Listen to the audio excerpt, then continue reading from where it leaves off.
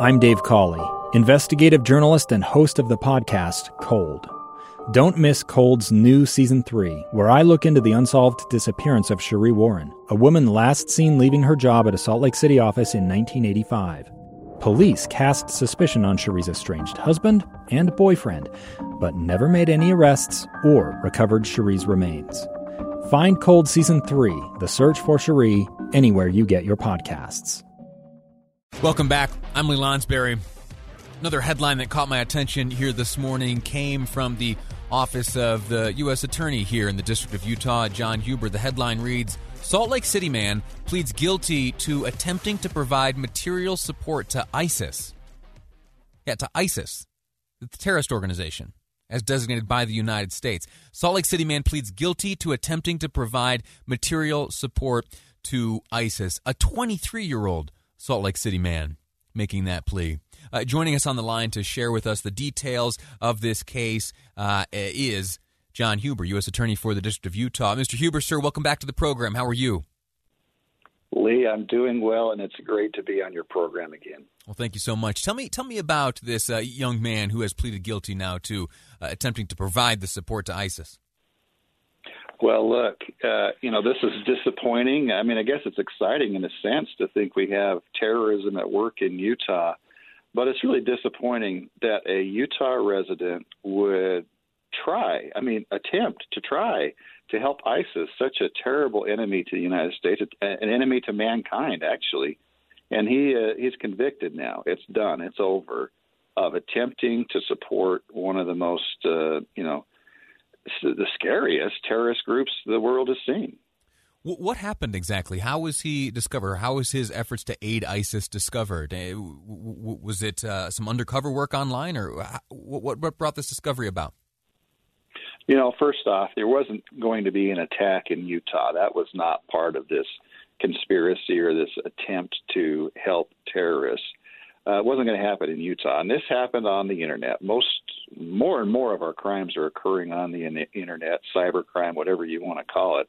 And this was him talking to people who he thought were bona fide ISIS representatives, and he acted big himself, trying to puff up who he was in the organization. And then he tried to walk them through how to target people, how to do attacks, and the crime of conviction is trying to teach them how to build an effective bomb that's going to kill people.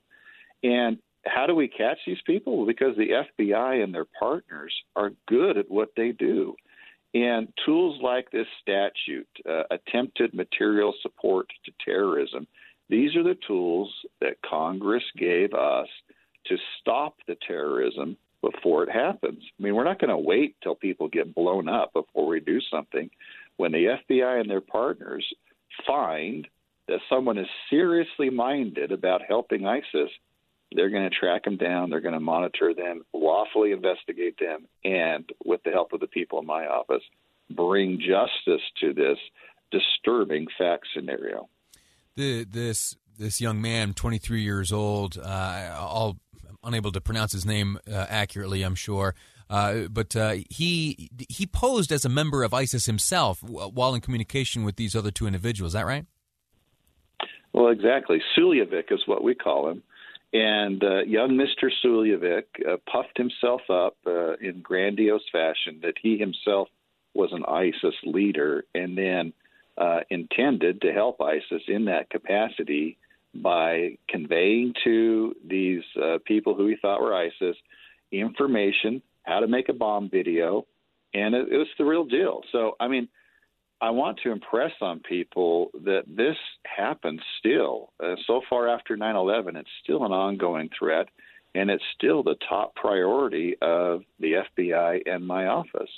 And it's a growing problem, Lee. When I first started personally handling these cases as a line prosecutor, 10-plus years ago, one federal prosecutor could handle all of the counterterrorism and counter-espionage cases that were started in Utah. Now, fast forward to 2020, at any given point, I have 6 or more federal prosecutors working on counterterrorism and counter-espionage cases in Utah. So it is really a problem everywhere. And in Utah, you wouldn't think that we would have these challenges, but we do. That's the bad news. The good news is, boy, the FBI and their partners are really good at what they do. Are there any trends observable in all of these cases that you're describing being handled by your attorneys? Are there any? I'm thinking along the lines of, like, if you see something, say something. Is there anything that we should be on alert for? Oh, absolutely. And many of our cases do start with tips from concerned citizens. So if you hear someone talking crazy, if you see them posting odd or threatening things on the internet, that's going to help us. And sure, we want tips, and we will follow up on it. And many times it turns out to be nothing or not too serious. And, we're not going to, bust ourselves over that. But for the serious ones, we need to find them. And sometimes in congregations or circles of friends, we will hear someone say something disturbing or troubling or threatening. And, we need to inform people, because in answer to your question about trends, we've got a lot of lone operators out there. Some people call them lone wolves who, they're a little bit off. Think about the Unabomber and everyone else who looks like the Unabomber over time. You get people who get off the tracks and off the rails, and, they get consumed by conspiracy theories and hatred towards the government or towards their fellow man. And eventually they're going to act out. Well, we want to find those people before they do act out, before they go into a rampage shooting situation, before they help ISIS build a bomb. And tips really are helpful to law enforcement to sort out the bad guys from people who are just, shooting their mouth off. And this man, Mr. Suljevic, was a bad guy. Well, he's now convicted of attempting to assist ISIS. Yeah. I mean, you can be the judge of whether that's bad or not. Yeah. But in my book, it's not good. Pretty easy determination there. Let's go back to May of this year. He was arrested earlier this year and pleaded not guilty. What happened between then and now? Well, there is some public information out there in his plea agreement that notes that he has offered substantial assistance to the government, which is a tactic that we use, especially in the federal courts and federal jurisdiction. If we're going to get to the heart of the problem or get to the next level of an organization, we will ask people to cooperate with us. And so there is a notation in the public record that Suljevic has been helpful to the United States to help us protect our communities and communities around the world. And there is contemplation that when he is sentenced, several months down the road, that he will get some consideration for helping us keep people safe. His ability to lend help and for it to be of sufficient value to have it be considered in terms of sentencing, to me, at least as a layman, indicates that he may have been more than a lone wolf. And what can you say about that? Well, yes, you're right. And the fact that he's prosecuted federally for one of the most serious terrorism charges we have, he was right in the middle of it, Lee. Stunning. Any estimate on your part you'd be willing to make on how long this gentleman might be going away for? Well, the maximum possible is 20 years. He's certainly looking at some very serious ramifications. But the judge, and it's not my job or my prosecutor's job, the judge will take all that into consideration and weigh out his helpfulness against the seriousness of the crime that he is now convicted of. Yeah. We've been speaking with John Huber, U.S. Attorney for the District of Utah. Sir, thank you for your time. Thank you for walking through the details of this case with us, and I'll let you get back to it. You got bad guys to catch. Your time's valuable.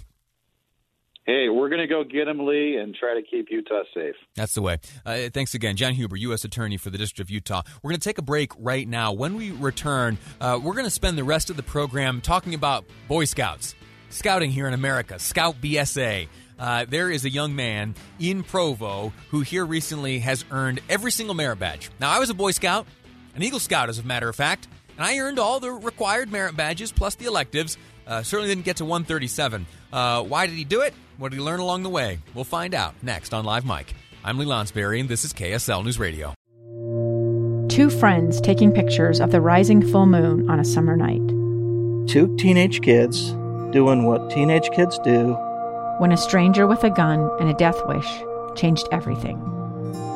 It was violent, it was senseless, and I will never understand it, I will never accept it. I'm Amy Donaldson, and unfortunately, we're all too familiar with stories about how violence shatters lives. But what we rarely see is how they are rebuilt. In a new podcast, The Letter, we relive tragedy, but only so we can hear the rest of the story. The struggle to reclaim lives, the realities of grief, and the possibilities of forgiveness. I believe in miracles. Sometimes I thought, there are no miracles. Yeah, there are, and this is a big one. Follow The Letter at theletterpodcast.com or wherever you get your podcasts.